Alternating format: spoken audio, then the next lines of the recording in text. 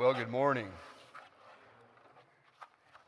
For those of you who don't know, my name is Chris Bingham, and I'm one of the elders here at Sunbury City Church, and I am delighted that you've chosen to join us this morning, the first day of spring.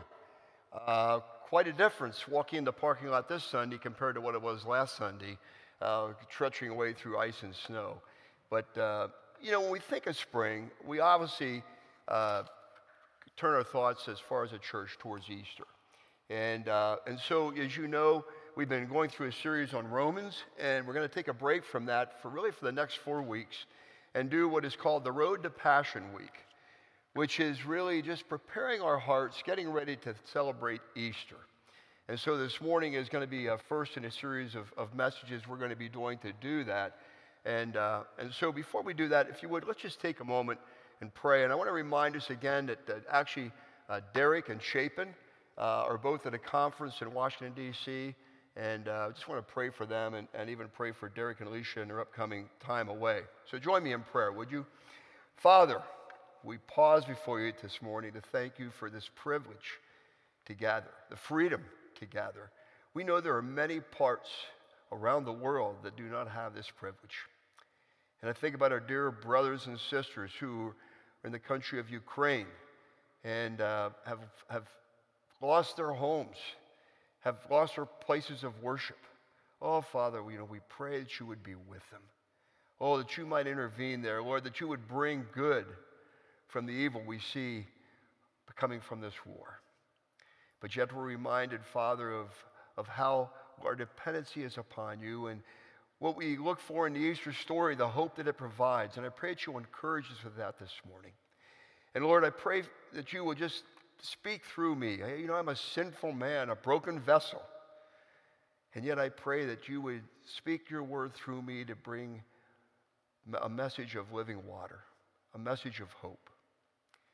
And this morning we pray for our dear brothers, Chapin and Derek, as they're in Washington, D.C. at this conference. Lord, may it be a time that would bless them, a time that you would speak through them, refresh them in your word, and just continue to energize them around the message and the role they play as being ministers of the gospel. That's our prayer this morning. We pray you'll hear our prayer. In Christ's name we ask it. Amen. Part of building up to Easter is kind of what the Easter message is obviously a culmination of a lot of things that went before the Easter story. And so much of what you're going to hear the next 4 weeks, culminating on Easter, is going to be how the scriptures build up to Christ's arrival, his life, his death, his resurrection, what we call the gospel. And we're going to start this morning by looking at Exodus chapter 12, verses 1 to 28. So we can start turning there now. If you don't have a Bible, there should be a black Bible in a pew in front of you. And you can feel free to, if you don't have a Bible, to take that as our gift to you. We just value God's word as the way that God has spoken to man. And I can tell you that over the last few years, I've come to a new appreciation at the totality of the Bible, the scriptures, what it brings, and how it helps us, guides us. If you think about it, it tells us in Genesis where we came from. It tells us then how that God's people were created under the nation of Israel, which we're going to be looking at this morning. And then how God worked through his people. Despite the ups and downs they went through, he stayed with his people. And how we went through prophets and kings who tried to prophesy and say what God was going to do. And then we find the culmination of that in the New Testament, which we celebrate on Easter, where Christ came. God himself descended, came to earth, lived a sinless life and committed a sacrifice, and arose from the dead that gives us, it tells us in Revelation, the hope of eternal life, from beginning to end. There's a little book we have here called The True Story of the Whole World. It puts all that together as far as with the Bible. And if you haven't read it, I encourage you to do it, because as much as you can be a student of the Bible, that book helps you understand the totality of the message and how it all fits together. And so that's a little bit what we are going to be looking at this morning. We're going back to Exodus, the second book of the Bible, reading verses 1 through 28, and it's a story of the Passover. If you know anything at all about the Bible, you know about the Passover. And that's what we're going to be looking at this morning. So if you would, to turn your Bibles there, and if you to stand to recognize the reading of God's Word as we read through verses 1 through 28 of chapter 12. The Lord said to Moses and Aaron in the land of Egypt, "This month shall be for you the beginning of months. It shall be the first month of the year for you. To all the congregation of Israel, that on the 10th day of the month every man shall take a lamb according to their father's house, a lamb for a household. And if the household is too small for a lamb, then he and his nearest neighbor shall take according to the number of persons, according to what each can eat, shall make your count for the lamb. And your lamb shall be without blemish, a male a year old, and you may take it from the sheep or from the goats. And you shall keep it until the 14th day of the month, when the whole assembly of the congregation of Israel shall kill their lambs at twilight. Then they shall take some of the blood and put it on the two doorposts of the lintel of the houses in which they eat it. They shall eat the flesh that night, roasted on the fire, with unleavened bread and bitter herbs they shall eat it. Do not eat any of it raw or boiled in water, but roasted its head with its legs and its inner parts." Verse 10, "And you shall let none of it remain until the morning. Anything that remains until the morning you shall burn. In this manner you shall eat, and with your belt fastened, your sandals in your feet, your staff in your hand, and you shall eat it in haste. It is the Lord's Passover. For I will pass through the land of Egypt that night. I will strike all the firstborn in the land of Egypt, both man and beast, and all the gods of Egypt I will execute judgment. I am the Lord.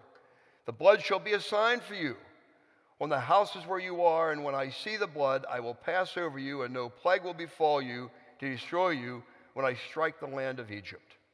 This day shall be for you a memorial day. You shall keep it as a feast to the Lord throughout your generations. As a statute forever, you shall keep it as a feast. 7 days you shall eat unleavened bread. On the first day you shall remove leaven out of your house. For if anyone eats what is leavened from the first day until the 7th day, that person shall be cut off from Israel. On the first day you shall hold a holy assembly, and on the 7th day a holy assembly. No work shall be done in those days, but what everyone needs to eat, that alone may be prepared by you, and you shall observe the feast of unleavened bread. From the very day I brought you out of the host of the land of Egypt, therefore you shall observe this day throughout your generations as a statute forever. In the first month, from the 14th day of the month at evening, you shall eat unleavened bread until the 21st day of the month at evening. For 7 days no leaven is to be found in your house. If anyone eats what is leavened, that person will be cut off from the congregation of Israel, whether he is a sojourner or a native of the land. You shall eat nothing leavened. In all your dwelling places you shall eat unleavened bread. Then Moses called all the elders of Israel and said to them, "Go and select lambs for yourselves according to your clans, and kill the Passover lamb. Take a bunch of hyssop and dip it into the blood that is in the basin. Touch the lintel and the two doorposts with the blood that is in the basin, and none of you shall go out of the door of his house until morning. For the Lord will pass through to strike the Egyptians, and when he sees the blood on the lintel of the two doorposts, the Lord will pass over the door and will not allow the destroyer to enter your houses to strike you. You shall observe this rite as a statute for you, for your sons forever. And when you come to the land the Lord will give you, as he has promised, you shall keep this service. And when your children say to you, 'What do you mean by this service?' you shall say, 'It is a sacrifice of the Lord's Passover. For he passed over the houses of the people of Israel in Egypt when he struck the Egyptians and spared our houses.' And the people bowed their heads and worshiped. Then the people of Israel went and did so as the Lord had commanded Moses and Aaron, so did they." This is the word of the Lord. And all God's people said, yeah. You may be seated. I think it's important just to provide a little background, a little history to what happened with the Passover. So first off, let's start off with the book of Genesis and understanding that the nation of Israel was really created through Abraham. Abraham was told in Genesis 15 that God told Abraham, "I'm going to make you a great nation." And that was a surprise to Abraham because at that point he didn't have any children. And then we know later on in Genesis 18, he says, "And through you, Abraham, all the nations of the world will be blessed." And being on this side of that covenant with Abraham, we understand that better. But then became the birth of Isaac. God blessed him with a son, Isaac, and through Isaac, he was the father of Jacob. And Jacob had 12 sons, which began the 12 tribes of Israel. And one of his favorite son, was the 11th son, Joseph. And you may know the story of Joseph, a coat of many colors. Jacob loved Joseph so much that he made a coat of many colors for Joseph. And this irritated his brothers. They were upset that he was a favored son. And so Joseph was sent by his father to go check on his brothers who were in a far land shepherding sheep. And when they saw Joseph coming, they plotted to kill him. And one of the brothers spoke up and goes, "No, we better not kill him, but let's dig a pit and throw him in the pit." And when they did, as they had him in the pit, a caravan of Ishmaelites heading on their way to Egypt came by, and they said, "Hey, let's sell Joseph to them. We get some money out of this." So they sold Joseph to the Ishmaelites, who carried him to Egypt. And then what they did, they took Joseph's coat, killed a lamb, dipped some blood on it, took it back to the father and said, "Oh, we're sorry. We found this coat. It looks like Joseph was killed by a wild animal." Well, you can imagine Jacob's distress. Here it was, his son, his favorite son, was dead. But little did he know, Joseph was on a caravan to Egypt. And during that, when he got to Egypt, he was sold to Potiphar. And Potiphar was a high up in the Egyptian rank. And you would think, as far as it said, that God was with Joseph, and you would think Joseph's pathway would be easy. But if you know the story of Joseph at all, he had a conflict after conflict. It seemed like God had left him. But Joseph remained faithful. And Joseph was thrown in prison and interpreted a dream for someone. And that person got out and got next to Pharaoh, and Pharaoh had a dream. And Pharaoh's dream saw 7 cows that were heavy and 7 that were thin. And he wanted someone to interpret that dream. And there was the man who Joseph interpreted a dream for him said, "Oh, I know a guy. I think his name is Joseph. He's in prison. He interprets dreams." So they brought him before Pharaoh.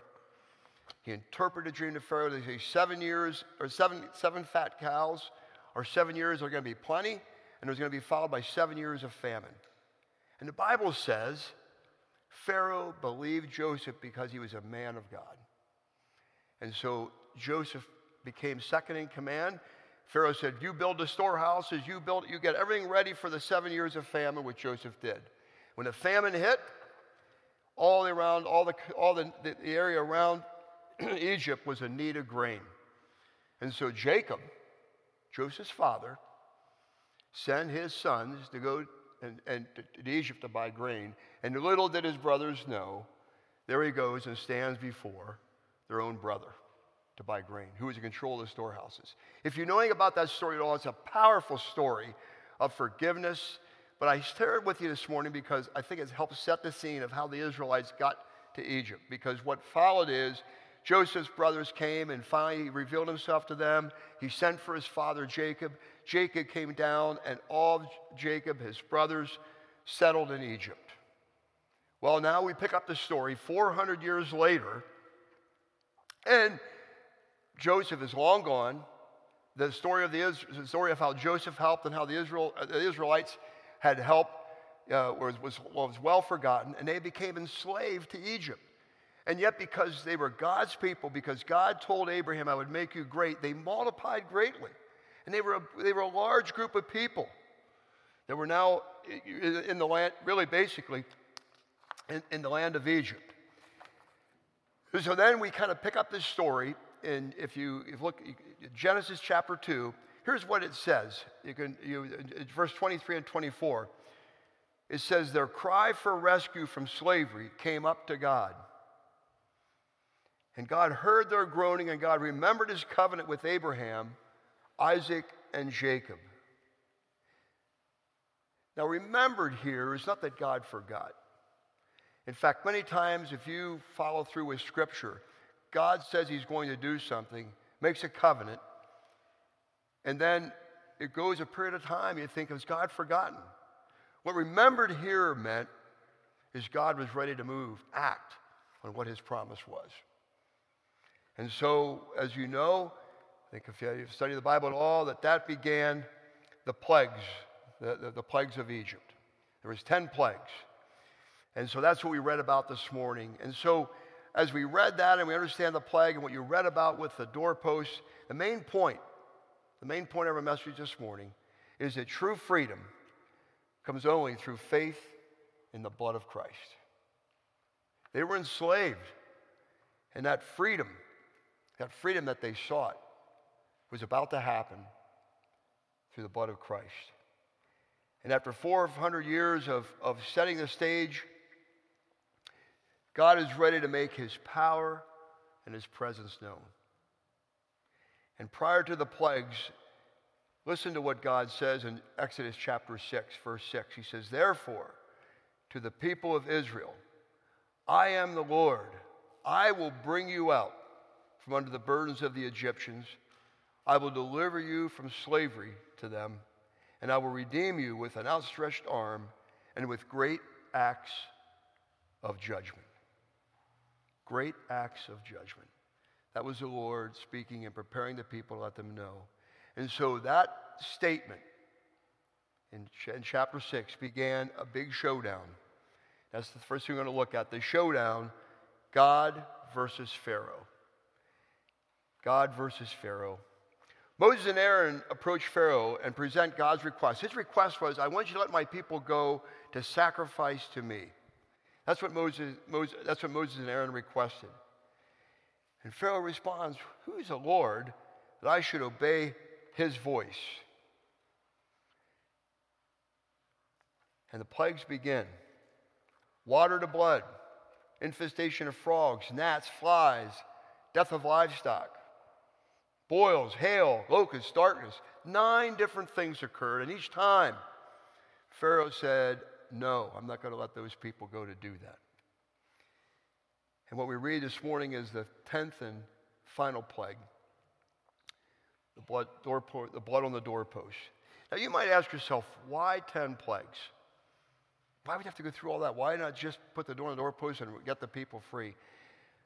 I want you to, I think it's going to be on the screen here. Look at what it says in Exodus 9:16. "For this purpose I have raised you up to show you my power, so my name may be proclaimed in all the earth." My name may be proclaimed in all the earth. As you read through the Old Testament, you begin to realize, particularly what he says to Abraham and the Genesis and what he says here to Pharaoh, God cares about his name. And the plagues demonstrated God's power over his own creation.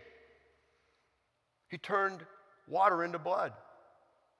Creatures, frogs, gnats, flies, locusts, creatures that he created, God controlled. Weather, hail, and then ultimately the very sky itself, darkness.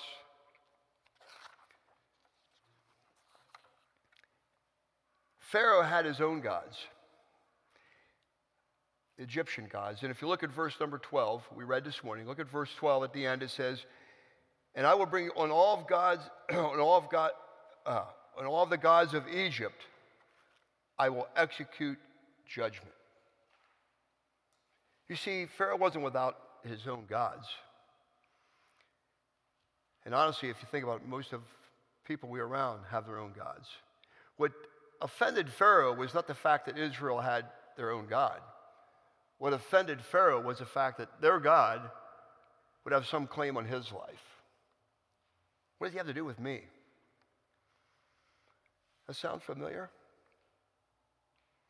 We live in a time, especially right now, where people create their own God. And that's very dangerous because we can't create God. God is who he is. I am who I am.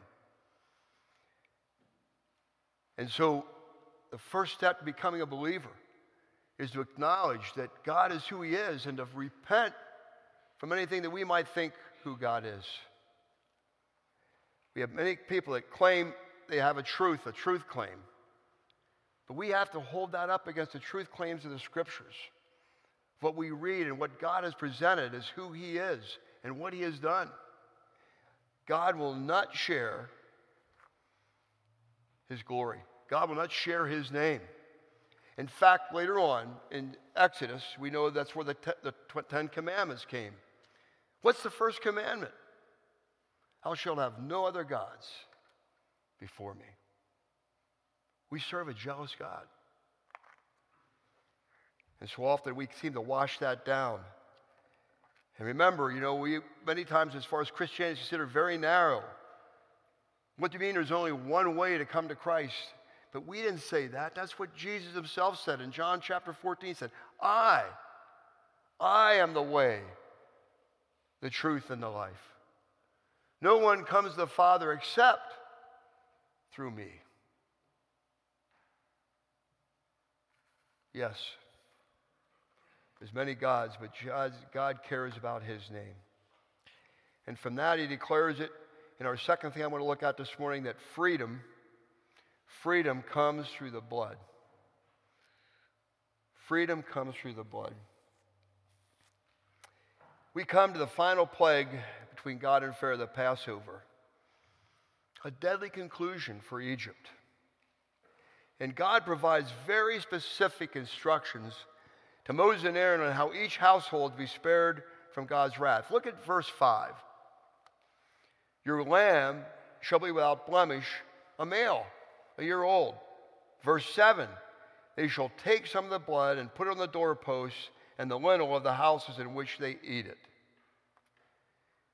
The reason, of course, that we're looking at this passage this morning as we think about Easter is because the shedding of blood was used here for God to pass over and spare them from judgment. What a wonderful picture of what we're going to celebrate in Easter. But did you ever wonder why the shedding of blood is so important? We know we talk about Christ shedding of blood and we sing about it, but did you ever understand the history of shedding blood? Why it's important to the Christian?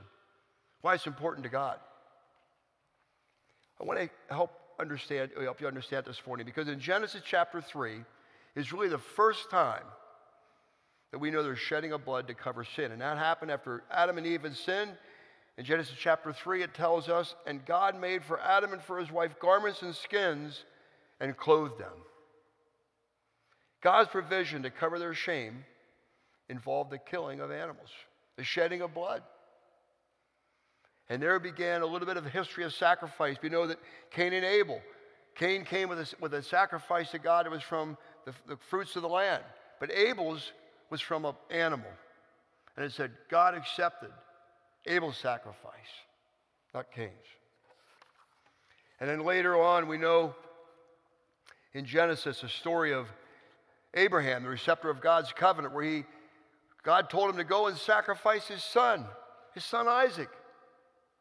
Can you imagine that? But it says that Abraham was faithful and took Isaac and went up on a mountain and put Isaac on the altar and took his hand, was ready to sacrifice his own son. And God called out and said, Isaac, do not lay a hand on the boy. I have provided a lamb. And off in the distance, Abraham saw there was a ram stuck in some brush. He wanted to use a sacrifice. And by the way, that was up on a mountain. And many biblical archaeologists think that's the mountain, the same mountain in which Jerusalem is built and which Jesus was crucified. Look again at the instructions. Verse 5, lamb without blemish. Verse 12, I will strike the firstborn and will execute judgment on all the gods of Egypt. I am the Lord. Verse 13, when I see the blood, I will pass over you and no plague will befall you.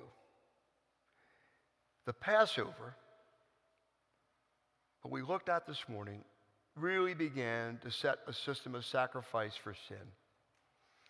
And we know later on was even set further in the Old Testament, or in Exodus, the book of Exodus, as the nation of Israel exited and now became their own nation, separated. God instructed them exactly what they should do to sacrifice for sin. Redemption, propitiation, forgiveness, reconciliation are all represented in the Old Testament history of sacrifice. And the Passover provides a clear picture of the perfect sacrifice that was offered. We'll celebrate in a few weeks, God's Son. Remember John's word. John the Baptist, as he saw Jesus approaching, he said, "Behold, the Lamb of God, who takes away the sin of the world." 1 Peter verses 18 and 19, "Knowing that you were ransomed from your futile ways, inherited by your forefathers, not with perishable things like silver or gold, but know you were ransomed with the precious blood of Christ, the Lamb without blemish or spot." Easter provides us time to look back on the history of sacrifice, and that's what we are really doing this morning, that we can have a greater appreciation for what led up to Christ's death and his resurrection. The third thing we see in this passage is never forget to remember memorials. Never forget to remember. You know, we're looking at this passage because we are remembering it because it was a high mark in Jewish history. High mark in the history of even God's people in the church.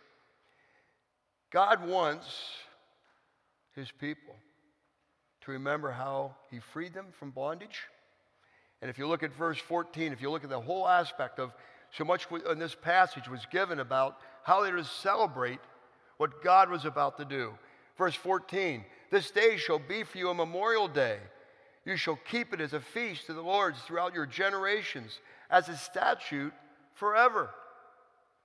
Verse 24, "You shall observe this rite as a statute for you and for your sons forever."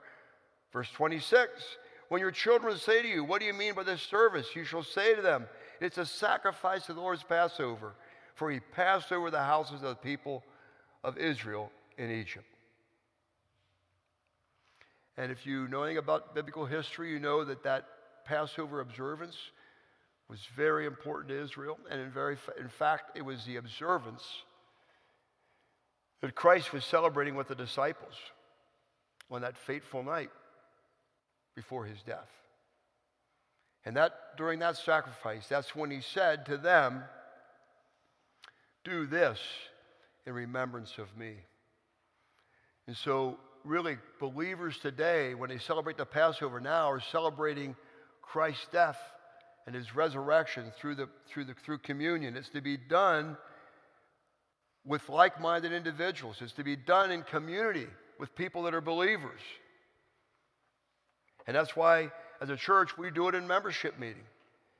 Because it's done corporately and communally with those that are in a covenant together, a covenant of faith. And if you look in verse 19, he's very specific. He said, they provide very few instructions where he says, "The Passover was to be remembered for God's people and those who worship their God, also for the sojourner." And the sojourners, those who were outside of the land, the nation of Israel, who saw that God was a true God and joined them. And if you look a little further on in verse 48, if you have your Bible open, 48 it's not one we covered today, but it says in the same chapter, he goes on to elaborate more about how it was to be celebrated, which is very critical. It says, "If a stranger sojourn with you and would keep the Passover to the Lord, and all his males be circumcised, then he become near and keep it, he shall be as a native of the land, but no uncircumcised person shall eat of it." Now, the reason I bring this up is because circumcision in the New Testament, we believe, is baptism. And if you don't think God cares about the way rituals are carried out, you can see how important it is right here. It's important that when we do corporate memorials, that we do it the way God instructed us to do it. And that's why we believe as a church that communion is really for the covenant of believers who are baptized and covenanted together in a covenant relationship. And while communion is a corporate memorial, we also have other corporate memorials. That's why every Sunday we get together. It's a time to remember what God has done. And while the instruction there is not as specific as it was about communion or about the Passover celebration, it is specific in the aspect that says, "Do not forsake the assembling of yourselves together." We're called to come here to remember, to recall what Christ has done. But the other thing I want to challenge you or let you think about this morning is your own personal memorials. If you're a believer, the day that God touched your life, there's times in my life, not only where I very specifically heard from God. And you know, when my days when I'm kind of cold or not feeling warm spiritually, we're called to remember that. I go back there. There might be scriptures that you have read that blessed you, that spoke to you. On those days where you're cold, go back to them. There might be a song that brings you to praise and worship and just appreciation for what God has done. Those are memorials. Those are your personal memorials that I want to encourage you not to forget. Never forget to remember. Don't ever forget to what God has done in your life. And a lot of those can be personal as well. The final thing we look at this morning is we're free to serve. Sounds like a oxymoron, doesn't it? Free to serve. And freedom from slavery is really Israel's story of the Exodus from Egypt. It's really a story that has inspired many emancipation movements. How God freed them from the burden of slavery. But you think about it, in terms of God's eyes, Israel was not sinless. They deserved judgment too. Same judgment that brought death to Egypt, also Israel deserved. God's people were spared for one reason, and one reason only. Because the sacrificial blood of a lamb on the doorpost. Think about those individuals behind the doorpost. It really didn't matter what they did a year ago. It didn't matter what they did a week ago. It didn't matter what they did the night before. They were, because of that blood, they were spared from judgment. Freedom. What comes to mind when you think of freedom? For the Christian, for the believer, we look at freedom as being free from the bondage, the trappings of sin. One of my favorite verses, and Derek spoke on it a few weeks ago in Romans chapter 6, verse 18. Here's what it says. It says, having been set free from sin, we've become the slaves to righteousness. Slaves to righteousness. It's not bondage that we try to follow a set of rules.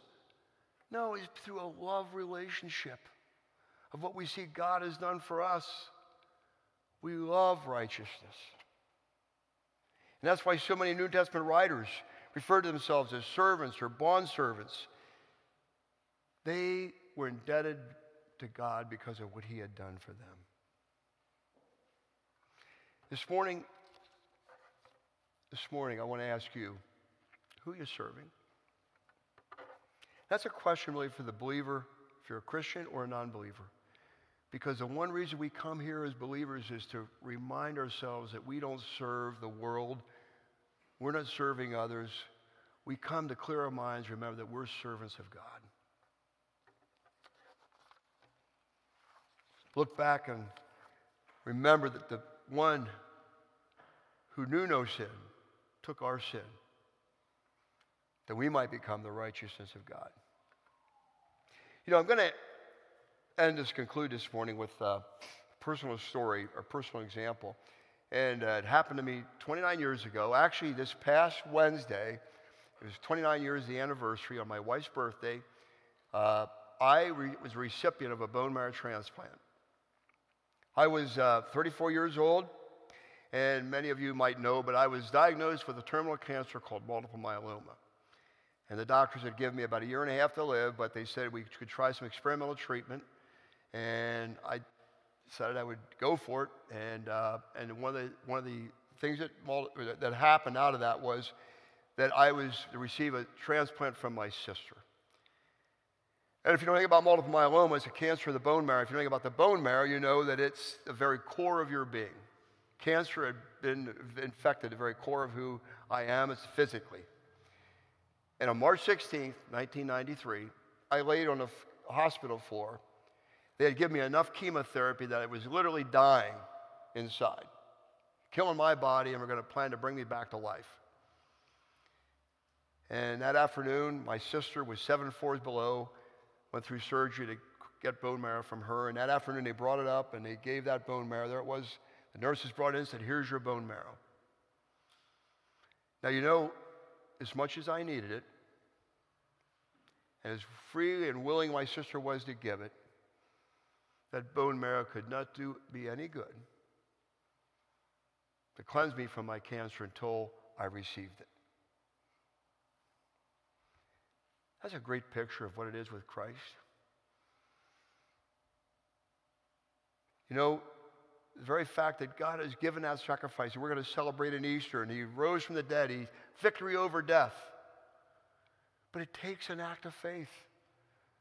Not only on your part to accept it, but an act of faith to maintain and continue to serve our God. If we're serious. The very God who created you, died for you, and prepared a place for you is yours through faith. Remember? I am the way, the truth, and the life. No man comes to the Father except through me. John 8:32 says, "If you abide in my word, you are truly my disciples, and you will know the truth, and the truth will set you free." What are you in bondage to today? Lift your eyes upon Jesus, look full in his wonderful face, and the things on earth will go strangely dim in the light of his glory and his grace. I want to end with the main point. True freedom comes only through faith in the blood of Christ. Join me in prayer. Father, as I stand here today before you, even as we study this whole thing of the Pastor, I'm in awe of the fact that you would love us, love Chris Bingaman, enough that you would give yourself for me. And yet I trust your word, and by faith I accept that I am accepted because I'm accepted by you. Not what I do, but what you did for me on the cross. And I pray that as we get prepared for that, celebrate Easter in 4 weeks, that, Lord, that you will use this time as a church, that we will look at your word, think seriously about how you have operated through all of history and the culmination of what your life, your death, and your resurrection, what was prophesied when it actually happened, and now how it affects the way we live, what we do. Oh, Father, that might free us. The truth of your word, your gift to us would free us from the bondage of sin and the freedom that comes through knowing you. I thank you for this, your word, for what you've done for us, and I pray it again today, that in what we do as we worship here, as we follow, that your Spirit will be with us. And we thank you again for the truth that we have in your word. In Christ's name, amen.